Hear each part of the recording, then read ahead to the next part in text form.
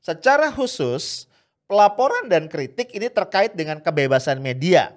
Ya, sedangkan peran dari lembaga-lembaga politik dan parpol terkait dengan apakah produk hukum yang mereka hasilkan membuka peluang korupsi atau justru menutup atau setidaknya mengurangi peluang korupsi. Ya, misalnya ya dalam konteks Indonesia kita tahu ada Perpu Corona yang kemudian menjadi undang-undang. Yang ini oleh beberapa pihak ditengarai mempermudah ya membuka peluang terjadinya korupsi. Kenapa? Karena kewenangan pemerintah itu menjadi sangat besar dan kemudian seolah menafikan DPR ya dalam fungsi budgetnya.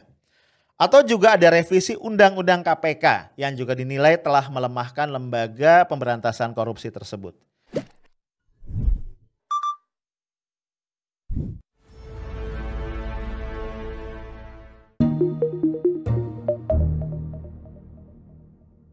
Guys, kita ketemu lagi di Afternoon Tea, edisi Jumat 29 Januari 2021. Ya, semakin dekat ke weekend, ya. Mudah-mudahan tetap semangat ya guys. Oke, kayaknya nih kita ini nggak bisa lepas dari kasus korupsi ya, entah gimana nih. Yang lama itu belum tuntas ya, bahkan kemudian mulai sayup-sayup ya, semakin nggak jelas. Yang baru, yang lebih dahsyat tuh datang lagi. Ya nggak sih? Belum beres kasus Jiwasraya dan Asabri, kemudian kita dengar kasus korupsi bansos di Kementerian Sosial ya.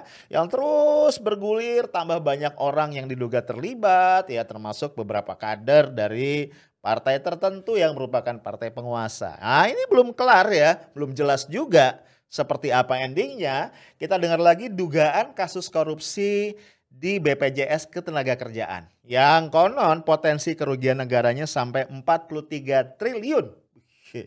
Gue belum pernah ngeliat sih ya duit triliunan tuh kayak apa. Lah kita jadi pengen tahu nih guys ya, gimana sebenarnya catatan prestasi. Prestasi tanda kutip ya, prestasi korupsi kita yang paling update. Nah ini ada berita dari Detik News tanggal 28 Januari 2021 kemarin. Judulnya Indeks Persepsi Korupsi di Republik Indonesia anjlok 3 poin. Peringkatnya setara Gambia. Setahu gue Gambia ini satu negara yang masih terbelakang ya, atau tertinggal lah di benua Afrika ya. Jakarta. Indeks Persepsi Korupsi IPK, IPK itu kalau di kampus Indeks Prestasi Kumulatif ya, atau dalam bahasa Inggris adalah Corruption Perception Index CPI Indonesia untuk 2020 turun jauh dibanding tahun 2019. Indeks Persepsi Korupsi Indonesia turun 3 poin dibanding tahun 2019 yang mendapatkan skor 40, berarti sekarang kita 37 ya. Melorotnya skor IPK itu membuat peringkat Indonesia juga turun drastis dari posisi 85 sebelumnya ya ke 102. Jauh amat ya. Dari 180 negara. Indonesia tercatat pada peringkat yang sama dengan Gambia. Tadi ya gue bilang Gambia ini di Afrika. Ini ada pernyataan dari peneliti Transparansi Internasional Indonesia Wawan Suyatmiko yang bicara dalam peluncuran Indeks Persepsi Korupsi 2020 yang disiarkan daring ya hari Kamis kemarin. CPI Indonesia tahun 2020 ini kita berada pada skor 37 dengan ranking 102. Dan skor ini turun 3 poin dari tahun 2019 yang lalu. Jika tahun 2019 lalu kita berada pada skor 40 dan ranking 85. Ini 2020 berada di skor 37 dan ranking 102. Jauh melorotnya. IPK atau CPI ini dihitung oleh Transparency International dengan skala 1 sampai 100, yaitu 0 artinya paling korup sedangkan 100 berarti paling bersih. Total negara yang dihitung IPK atau CPI ada 180 negara.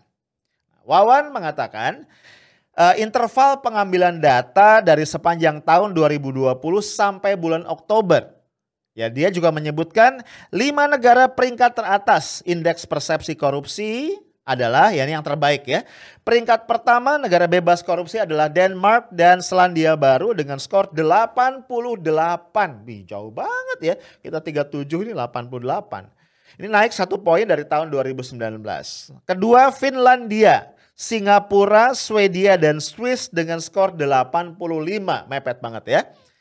Nah, peringkat ketiga ada Norwegia dengan skor 84, keempat Belanda 82, dan kelima Jerman dan Luxembourg dengan 80. Jadi 5 besarnya 80 ke atas ya. Sedangkan negara dengan skor CPI paling rendah juga tidak berubah dari tahun sebelumnya. Di antaranya Somalia, Sudan Selatan, Syria, Yaman, Venezuela. Nah, ini mungkin ya beberapa orang yang kelewat optimis bisa mengatakan jauh dong ya dari 37 kita ini ke belasan. Tapi tetap ranking kita parah ya. Ya, jadi yang tadi itu masing-masing skornya 12, 14 dan 15. Nah guys, turunnya Corruption Perception Index Indonesia yang cukup drastis nih dari 2019 ke 2020 dikomentari oleh Bivitri Susanti, salah satu anggota Dewan Pengurus Transparansi Internasional Indonesia, yang juga beliau adalah pakar hukum dan staf pengajar di Fakultas Hukum ya. Menurut Bivitri, CPI bukan semata-mata ditentukan oleh kasus-kasus korupsi, melainkan juga oleh 5 faktor. Ya, pertama adalah situasi penegakan hukum. Yang kedua, lembaga penegakan hukum. Yang ketiga, lembaga anti korupsi. Yang keempat, pelaporan dan kritik. Yang kelima adalah peran lembaga-lembaga politik dan parpol. Secara khusus, pelaporan dan kritik ini terkait dengan kebebasan media. Ya, sedangkan peran dari lembaga-lembaga politik dan parpol terkait dengan apakah produk hukum yang mereka hasilkan membuka peluang korupsi atau justru menutup atau setidaknya mengurangi peluang korupsi. Ya, misalnya ya dalam konteks Indonesia kita tahu ada Perpu Corona yang kemudian menjadi undang-undang. Yang ini oleh beberapa pihak ditengarai mempermudah ya membuka peluang terjadinya korupsi. Kenapa? Karena kewenangan pemerintah itu menjadi sangat besar dan kemudian seolah menafikan DPR ya dalam fungsi budgetnya. Atau juga ada revisi Undang-Undang KPK yang juga dinilai telah melemahkan lembaga pemberantasan korupsi tersebut. Intinya guys, menurut Bivitri, kalau kita lihat mengapa CPI Indonesia turun itu karena korupsi tadi tidak hanya terkait dengan pencegahan dan penindakan korupsi itu sendiri, tetapi juga elemen-elemen lain dalam demokrasi. Kenapa? Karena by definition ya korupsi akan selalu terkait dengan kekuasaan. Ya, korupsi itu selalu relate ya dengan kekuasaan. Nggak mungkin kita bicara korupsi tanpa kita bicara tentang kekuasaan. Nah, kemudian kita lihat nih, ada beberapa notes lain dari Bivitri ya. Kita cek ya beberapa. Misalnya beliau mengatakan begini. Ini ada penyempitan ruang gerak masyarakat sipil dengan beberapa indikator atau catatan. Ya, penggunaan hukum oleh aparat penegak hukum untuk tujuan-tujuan yang bukan hukum. Itu yang pertama. Kemudian tidak hanya kekerasan hukum, tapi juga ada kekerasan fisik yang makin terbuka dilakukan oleh aparat tanpa ada sanksi atau kalaupun ada sanksinya minimal. Kemudian juga keragaman aktor yang tidak terungkap tuntas di mata publik. Apakah aktor negara atau barisan pendukung atau apa? Ya kita tahu ya beberapa barisan relawan juga masuk di sini. Penindakan hukum yang sengaja dibuat tidak konsisten membuatnya selalu samar dan menciptakan situasi sosial dan politik yang semakin runyam. Nah, beberapa kekerasan menurut Bivitri tidak pernah diselesaikan. Kemudian juga pandemi ternyata membuat kondisi demokrasi semakin parah. Ya, terbaca sebuah situasi otoritarianisme meski kelihatan demokratik secara prosedural, ya ada pemilu sesuai prosedur konstitusi dan lain-lain. Kita perlu membacanya dengan kacamata negara hukum dan demokrasi yang substantif. Ya, nah jadi kalau kita lihat kita dalami lagi, di Bivitri mengatakan di sini ada perobohan ya atau penghancuran demokrasi justru oleh aktor-aktor demokrasi.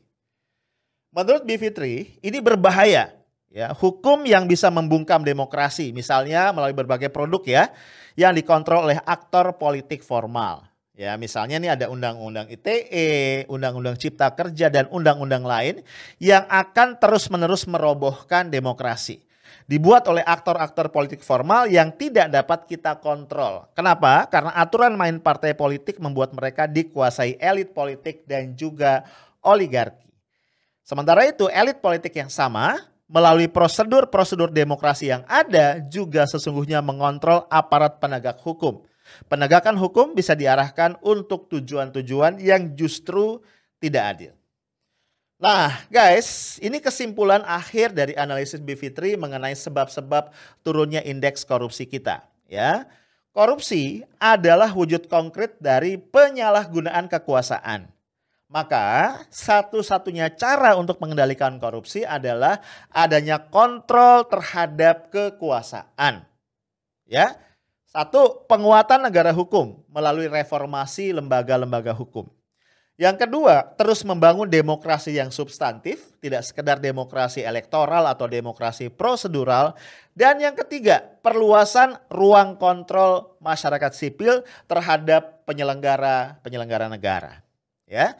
Nah guys, melihat ini ya mata kita tentu terbuka, ternyata korupsi bukan kejahatan yang berdiri sendiri. Sebagai extraordinary crimes, ya dia terkait berjalin erat dengan persoalan-persoalan politik.